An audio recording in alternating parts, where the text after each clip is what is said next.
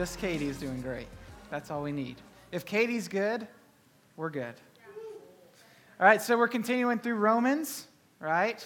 We're going to keep trucking our way through this. We'll probably be in this through January at least. But we are in a shorter passage tonight. But I just want to remind you guys where we've been so far in Romans and specifically where we're at.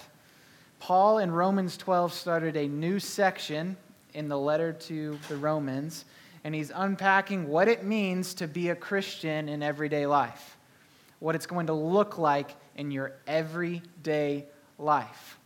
So that began a new section for Paul. He explained the gospel with a lot of rich detail, and then in chapter 12, he's going to explain that the gospel is not simply a decision you make, it's not simply a belief you have, it's not something you simply know about, it's not something you simply sing about, read about, teach about. The gospel changes your life. The gospel is a way of life. If all you have is a decision for Christ and you don't have a delight in Christ, then you do not have Christ. Right? The gospel is not simply something you know about, it's a way of life. It changes every part of you. And that's what Paul talks about right in the beginning of chapter 12. He summarizes it and says, look, if you're a Christian, then your everyday life will be totally dedicated to God. Every part of your life would be dedicated to God. All of your life would be worship, and that's the opening. And then he goes into some specifics that we talked about last week. Right? Not only is it just totally dedicated to God, he gives us some specific for those things of what it would look like. And number one is the everyday life of a Christian will be committed to community. If you are a follower of Jesus Christ, you will not be alone. God did not save you as an individual. He saved you as a part of a body, as a part of a church.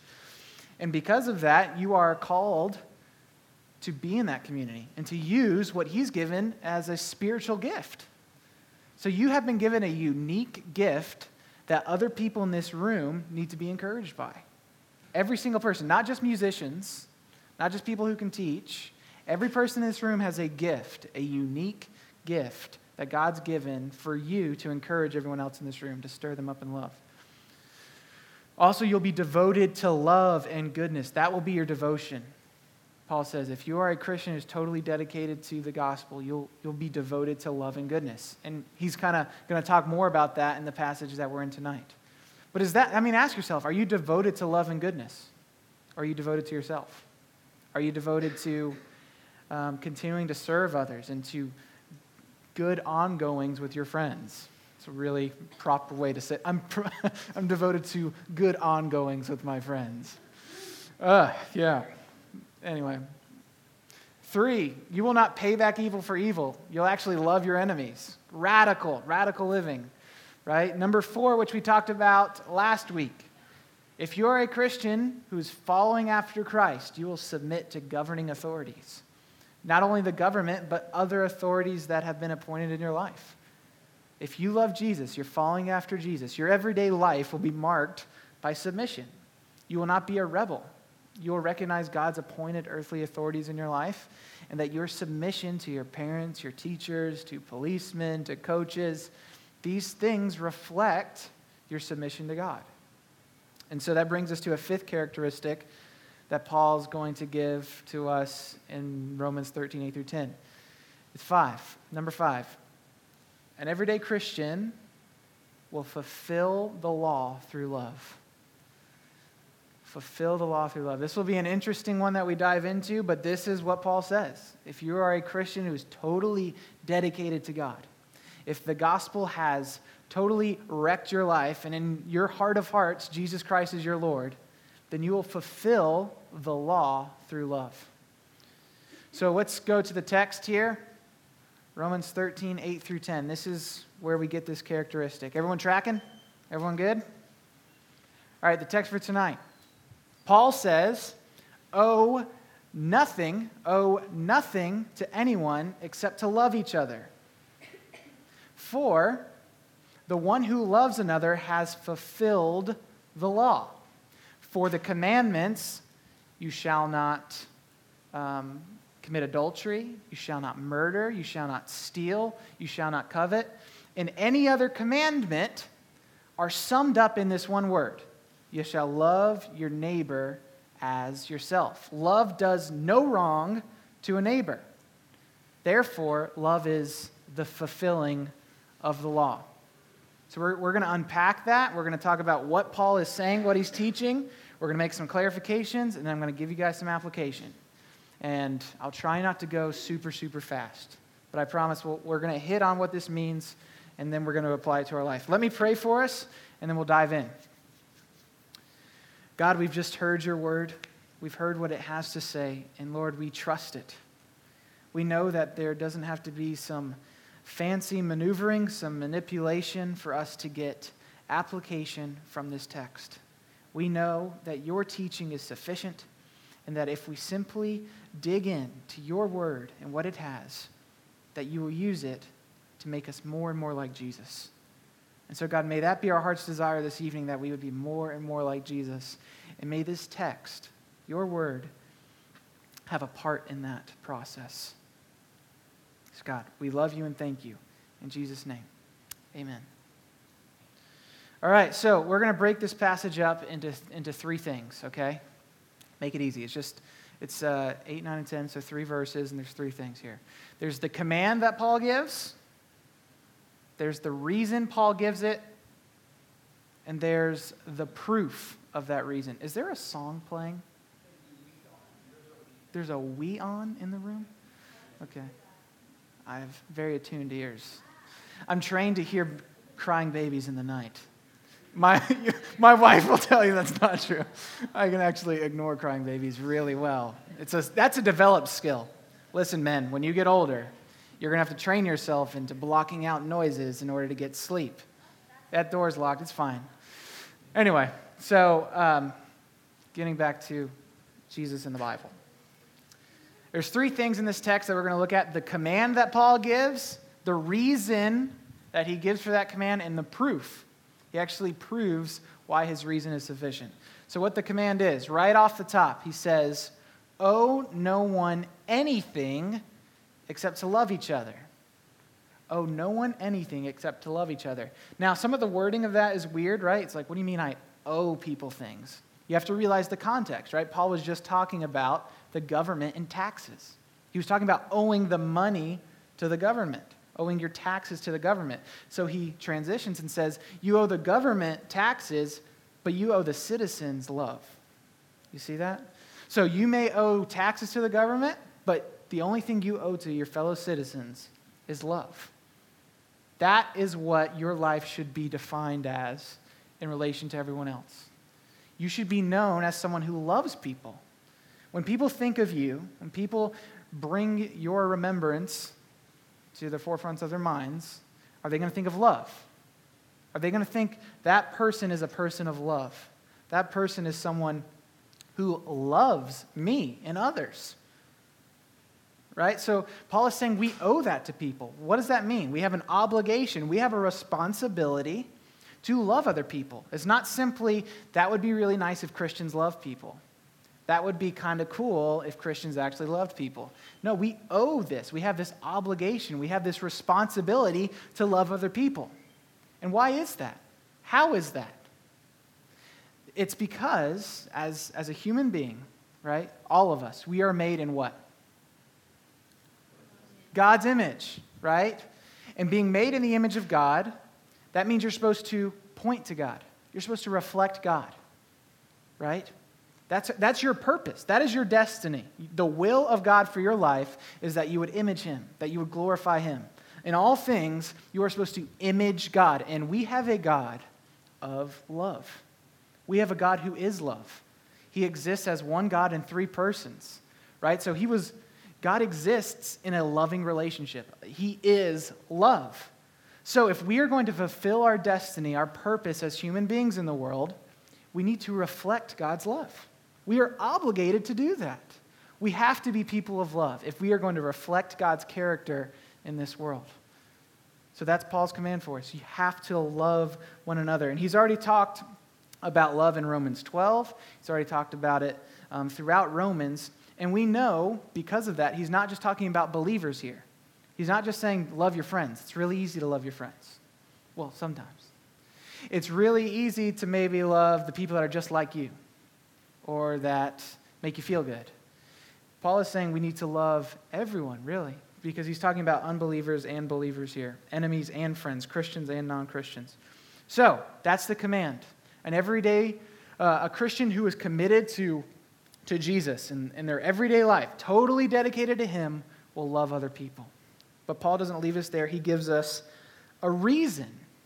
He gives us a reason. And the reason he gives is in the second half of that first verse. He says that love has fulfilled the law. Now, there's a lot of reasons Paul can give for loving people, but he chooses this one very specifically. And we're not going to really understand it unless we know what the law is. What does he mean by law? Is he talking about the speed limit? No. Right? Even Pastor Bobby talked about this morning. When Paul uses the word law or references the law, what is he usually referencing? Anyone paying attention this morning? It's the Mosaic law. Anyone remember that part? No? Okay, fine. It's probably one of those nerdy things I picked up on. But when Paul is talking about the law throughout Scripture, and we even talked about this a little bit when we were going through and soaping Galatians in midweek. When Paul talks about the law, he's talking about the Mosaic law or the Torah. So, what is the Torah? What is the law? Anyone know? The law is the instruction that God gave, the teaching instruction that God gave to the Israelites at the covenant at Mount Sinai. We just went over this in middle school Sunday school. So God leads his people out of Egypt, and he brings them to Mount Sinai, and he starts to initiate a covenant with them. A covenant is a partnership. It's something that involves two parties coming together, agreeing to a set of terms to have a relationship. So what God says is, I'm going to make a covenant with you, Israel. And he says, I'm going to bless you. I'm going to make you a mighty nation. I'm going to make you have a great name. But the terms of the covenant are that you obey this law. And he gives them the law. Now, it's got a list of rules. It's got a lot of things that they need to do. But you have to understand, as a Jew, they understood then that law as the way and the means for them to have a right standing with God. They understood that it was through the law that they would be righteous. It was through obeying the law that they would be in a right covenant with God. And also, the Jewish understood that obeying the law was a way for them to reflect God's character in the world. Okay, so hang with me here, okay? When God initiated a covenant relationship with Israel, what did he say? He said to Abraham that he's going to make him a blessing to all nations. So he's going to use Abraham as a vessel, as a conduit, as a mediator, as a priest, so that he can pour himself into all nations. Right? So Israel being in a covenant with God was not about Israel. It was about the nations. It was about the world. So Israel obeying the covenant, Israel obeying the Torah and the law, was not about their obedience, their righteousness. It was about their mission. You understand me here? Their mission in the world was tied to them keeping the Torah and keeping the law. So they understood that if they wanted to be effective in their mission in the world and reflecting God in the world, they had to obey the law and obey obey the terms of the covenant. So what Paul is saying here, is that love fulfills that. What the law was supposed to do in regards to giving us obedience to be in a right standing with God, what the law was supposed to do in regards to reflecting God's character in the world and equipping us for mission, love fulfills that. Love accomplishes those things. It's not through the law, it's through love. So this is really the crux of it. This is the center of what Paul's saying. Christians should only love each other because by loving each other, the Christian is fulfilling God's purpose for his people to reflect his character in the world. Christians should love one another because by loving one another, you're fulfilling God's purpose for your life to reflect him, a loving God, to the world. Does that make sense? That's why Paul's reason here is a good argument. That's why it makes sense. So the heart of everything we're supposed to be and do as Christians is to love one another. Is to love one another. So Paul does not leave it there. He also gives some proof.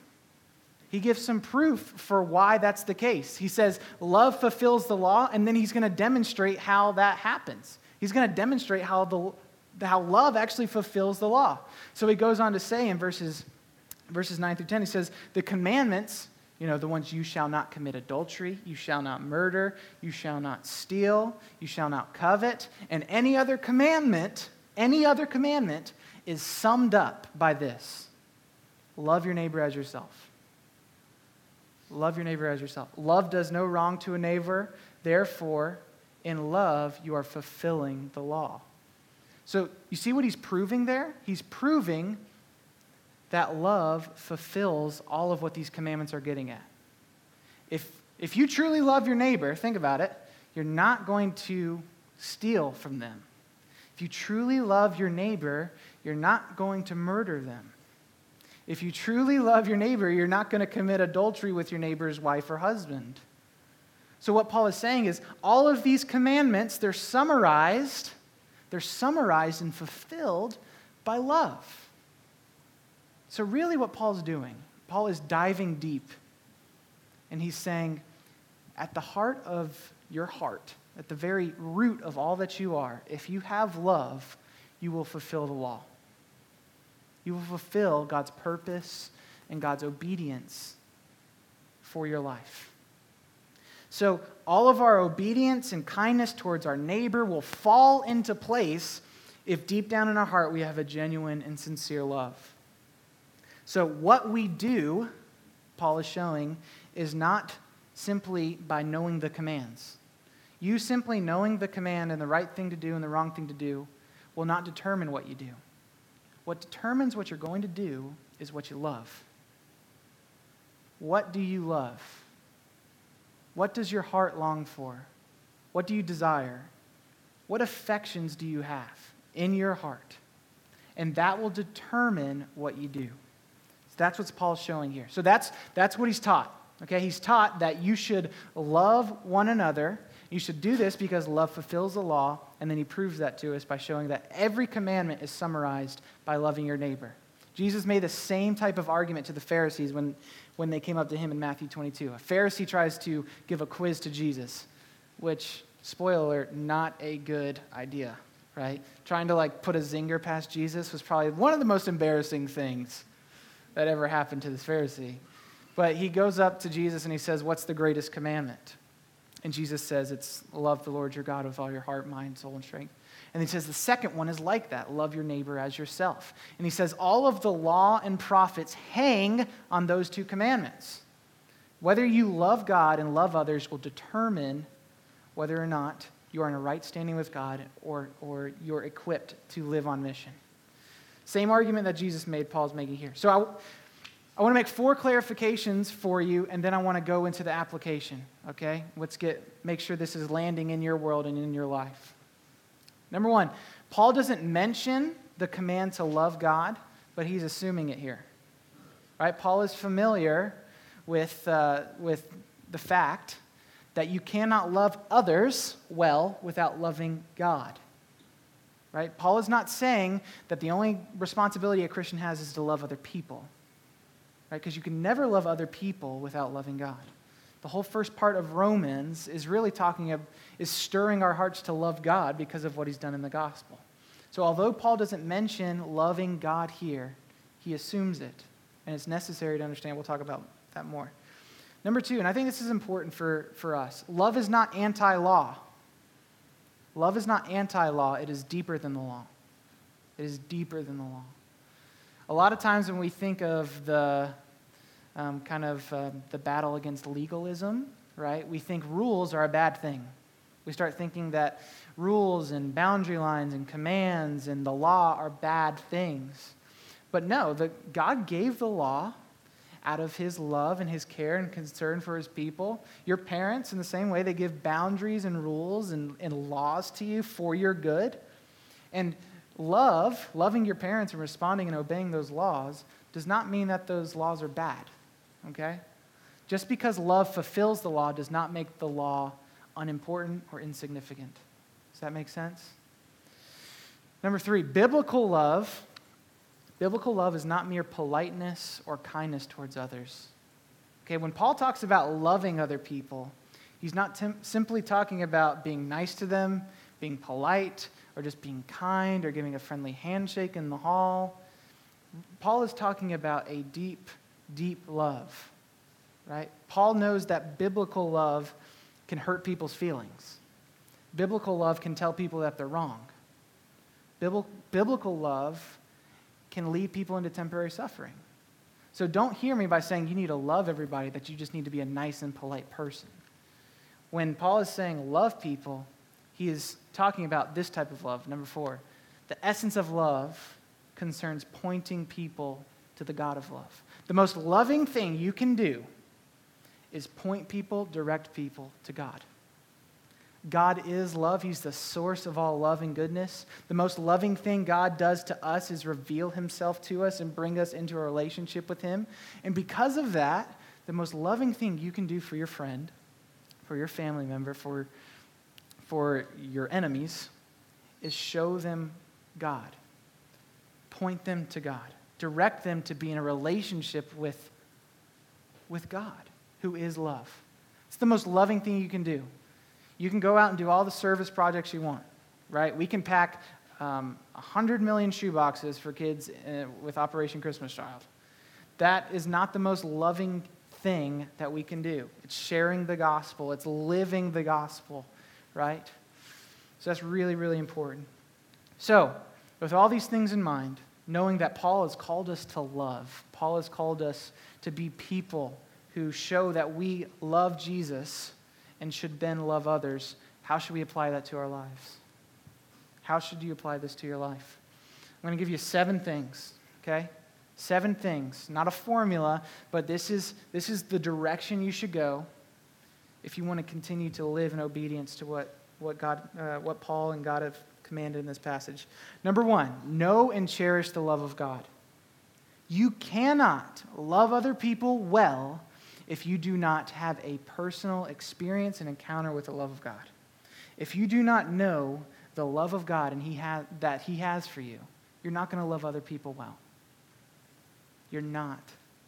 Listen, God loved us in this, that while we were yet sinners, while we were enemies, while we were rejecting him, while we were saying, my way is better than your way, he sent his son, Jesus Christ, to live a perfect life on our account. So that when he died, he didn't die for his sins, he died for our sins. And that in dying for our sins, we get to live in his righteousness. That's how God loved us, through sacrificial giving and salvation. And if you can't have the encounter with God, if you don't have the encounter with God's love, you're not going to be able to love other people well. And listen, here's the thing, guys. It's very, very easy for us to convince ourselves God doesn't love us. It's very, very easy to convince ourselves that we're not good enough for God's love. It's hard to live in the freedom of God's love every day. This is why you have to preach the gospel to yourself. Because if you rely on your feelings, if you rely on your emotions, if you rely on K-Love Radio to tell you that God loves you, although they do it a lot, if you rely on other people and your own feelings to know that God loves you, you're not only going to fail in your mission and in your obedience, but you're going to live a life, a sorrowful Christian life. That's why you have to ground God's love for you, not in a feeling or an emotion. You need to ground it in the gospel truth. You need to preach the gospel to yourself every morning, every day. You need to know that even though you're jacked up and you're broken and you're not where you need to be, God knows that, and he still sent Jesus to die for you and to live for you. So preach the gospel to yourself and know that your identity is in that love. You can't shake it. You cannot shake the love of God from your life if you're in Christ. So next, if this thing works, feel the calling as a Christian to obey God and reflect His character in the world. Right? You know God loves you. You know He sent His Son, Jesus Christ, to die for you and to call you to a life of obedience. Right? But you are not supposed to, as a Christian, simply be a sideline Christian. God didn't save you just so you know that He saved you. God saved you so that He could take up a residence in you through the Holy Spirit, change you, and unleash more and more of His glory into the world. God's got a bigger plan for your salvation than you. Your salvation's not about you. Your salvation's about the glory of God continuing in this world. He saved you to use you. He saved you to change you. And until you understand that your calling, that your salvation is a responsibility, a joyful responsibility, you'll never enter into this command of loving other people. You'll never think you have to love other people. It's easy to not love people, right? Unless you understand that God has put a calling on your life to obey Him and to reflect His character in the world. That's what your life is all about. That's what your destiny is, your purpose is. You got to know that. Number 3, realize that your obedience and your mission is deeper. Listen to me. It's deeper than what you do. It's deeper than what you do, and it's more concerned with what you love. Listen, any of us can sit in a room and listen to a sermon, sing some karaoke to Christian songs for 15 minutes, right? Take notes. We can even do our Bible study every day. But obedience and the mission of God is more concerned with what's going on in your heart and what you love than it is with what you do. Now, it's obviously concerned with what you do. That's why God gives commands. Paul's giving a command here for us to do something. But it's deeper than what you do. It's more concerned with your heart. See, we have a tendency to believe that what we think is who we are. That just because we think God did this, I made this decision, that defines you. But you do things that you think are wrong all the time. Right? Has anyone ever tried to be on a diet? You guys are students, but, right? Or, you've tried to get better in your spiritual life by reading your Bible every day. Does everyone believe they should read their Bible every day? Fairly, most majority, right? But you don't do that, right? You don't do what you think is right all the time. You know why? Because your heart loves something more than what you think it loves. Your heart loves comfort and satisfaction more than it loves reading the Bible. I'm speaking of myself too. My heart might love my comfort in my bed more than it loves getting up and praying and reading my Bible. Right? That's not because I've got the wrong thinking. It's because my heart is in the wrong place. You understand? So we have this tendency to think that we are what we think, but we really are what we love. You are what you love. So our heart is actually our engine and our compass.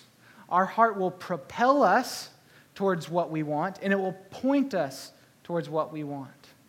That's all wrapped up in our heart. It is our engine and our compass. It propels us and points us. You can go on every mission trip. You can participate in every service project. You can be in this room every Sunday night, even when it's canceled, because you're that good of a Christian. You're sitting here worshiping alone, right? You can do all of these things. You can do. And yet, you can do. You can do all these things. Listen to me. You can do all these things, but yet your heart be so far from God. You can do all these things, and yet the week you're out of high school and in college, you're just chasing after every thrill. You're chasing after whatever fills that black hole in your heart. Because it's not about what you do. It's deeper than that. It's about your heart. It's about what you love.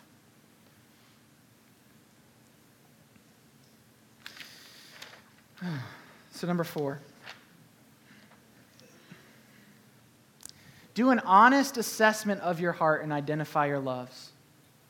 Do an honest assessment of your heart and identify your loves. So I did, there's a book, a really good book, that I took Samuel and Connor through halfway through because we stopped.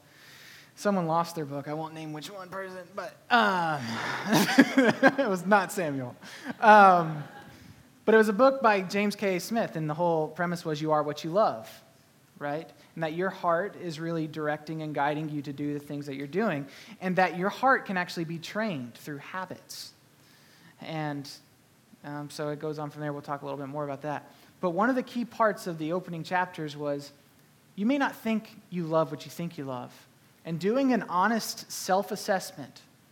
You know what I mean by that, a self-assessment? Asking yourself questions.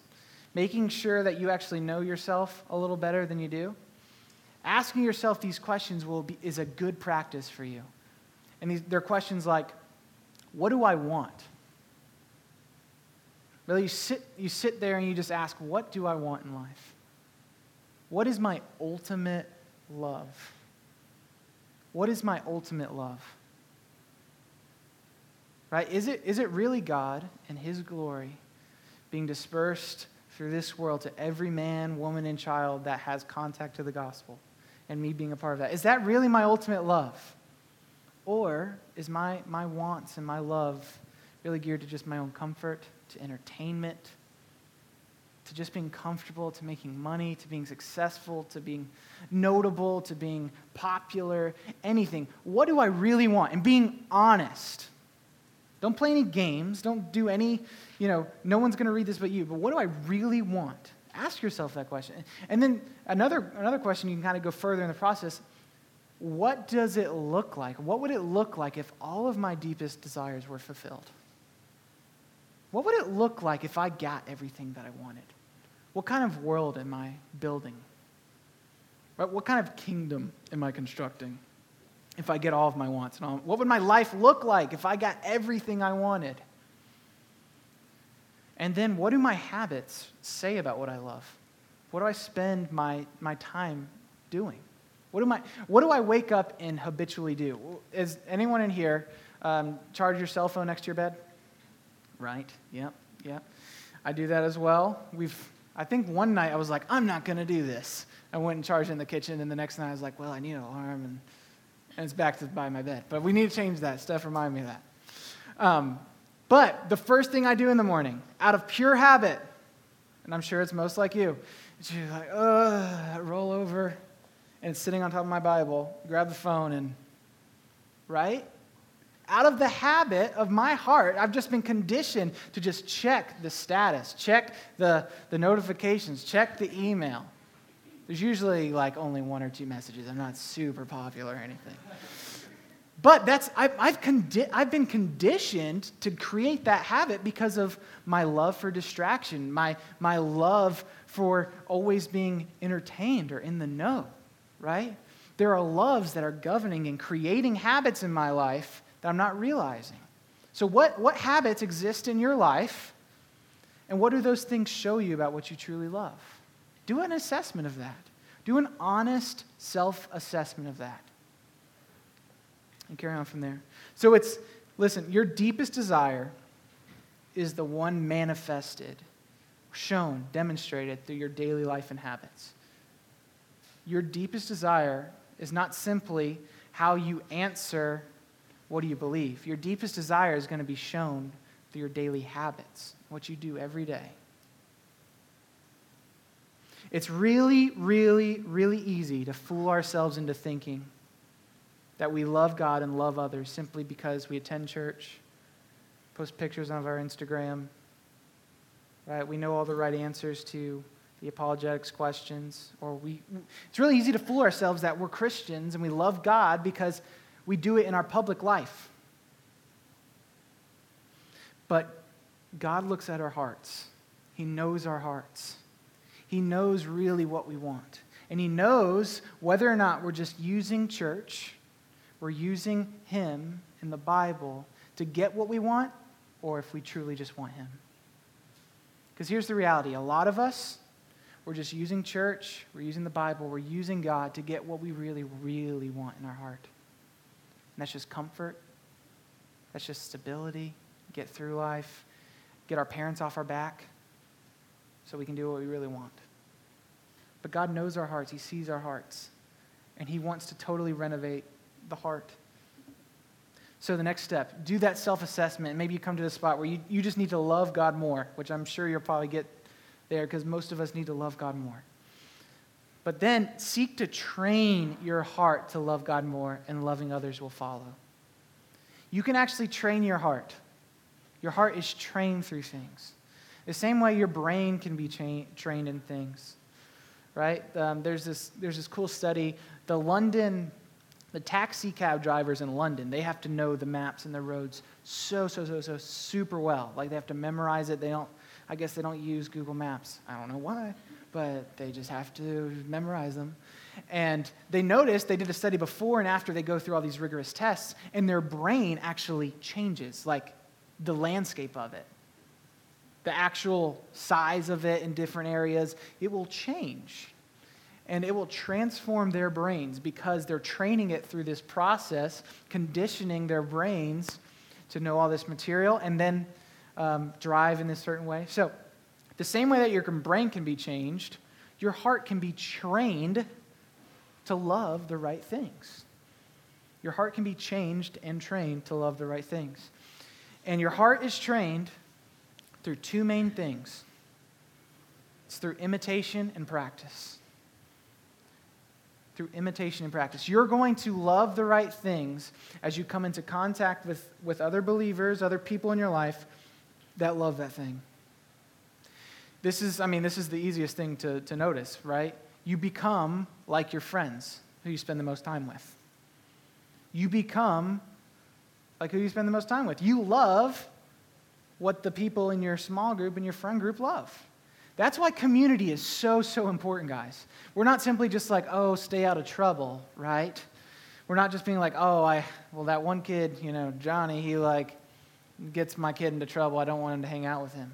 No, because your friend group, who you're around and surrounded by, they're telling you through their life what you should love. They're training you to love the same thing. That's why it's so important to be in community, in deep community with other believers, because as you guys are all seeking to love God more, you're training one another up to love God more through that imitation. And the other thing is practice. These are what we call habits, spiritual disciplines, right? That's why we've hit on spiritual disciplines so hard for the past year. We want you guys to be in your word, to practice prayer and scripture reading and scripture studying, not because we just want you to be super awesome at knowing the Bible and praying, but because your heart is being trained to love God more and more and more through that practice, through that habit, this sacred rhythm. Your heart is at stake in those things. So, really, really important that you continue to train your heart through imitation and practice. Find someone to follow who is following Christ. Find someone who's following Christ and follow them. Say, show me what you do. Show me how you live out your Christian life, and let me follow you. Practice rhythms and rituals that God has graciously given us to recalibrate our hearts through scripture reading, through prayer, through fasting, through serving, through coming here. This is a spiritual discipline. To come here on Sunday nights and to sing the gospel together, to hear the word preached, to stir up one another in love, that's a discipline. And as you love God more and more, as your heart is trained to love God more and more, you will love others better. The more and more that you love the God who has created us and the world and others, and who has sent his son Jesus to not only die for you and to save you, but is unleashing you as a missionary in the world, the more you will love others. And then the practical things of build communal love with believers. Right? Once you love God and you're going to continually have that heart trained to love him, you're going to find yourself loving others. And that begins in this room. That begins with this family. That begins with the church.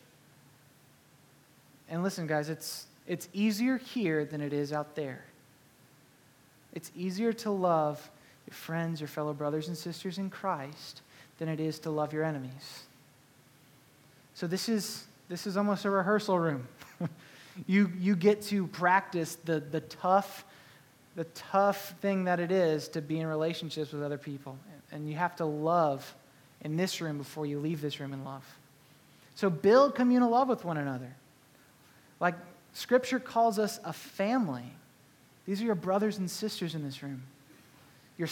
Your relationship should be thicker than blood.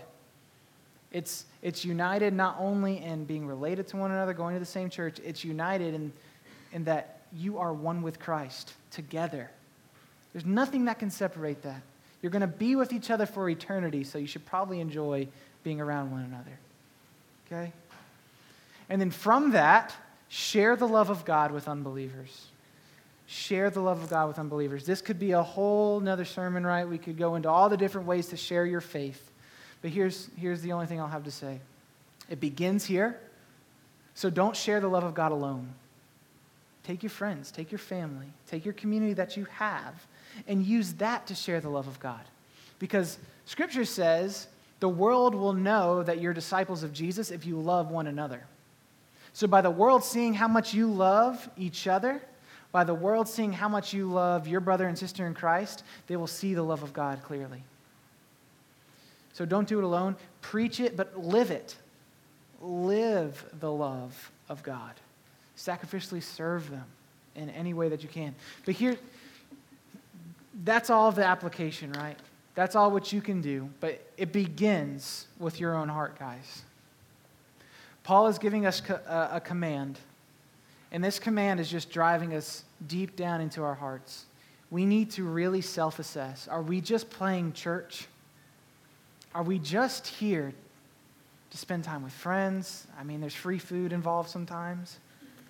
Right? Are we just here because it's comfortable, because it's easy, because it gives us some sense of distraction from our brokenness?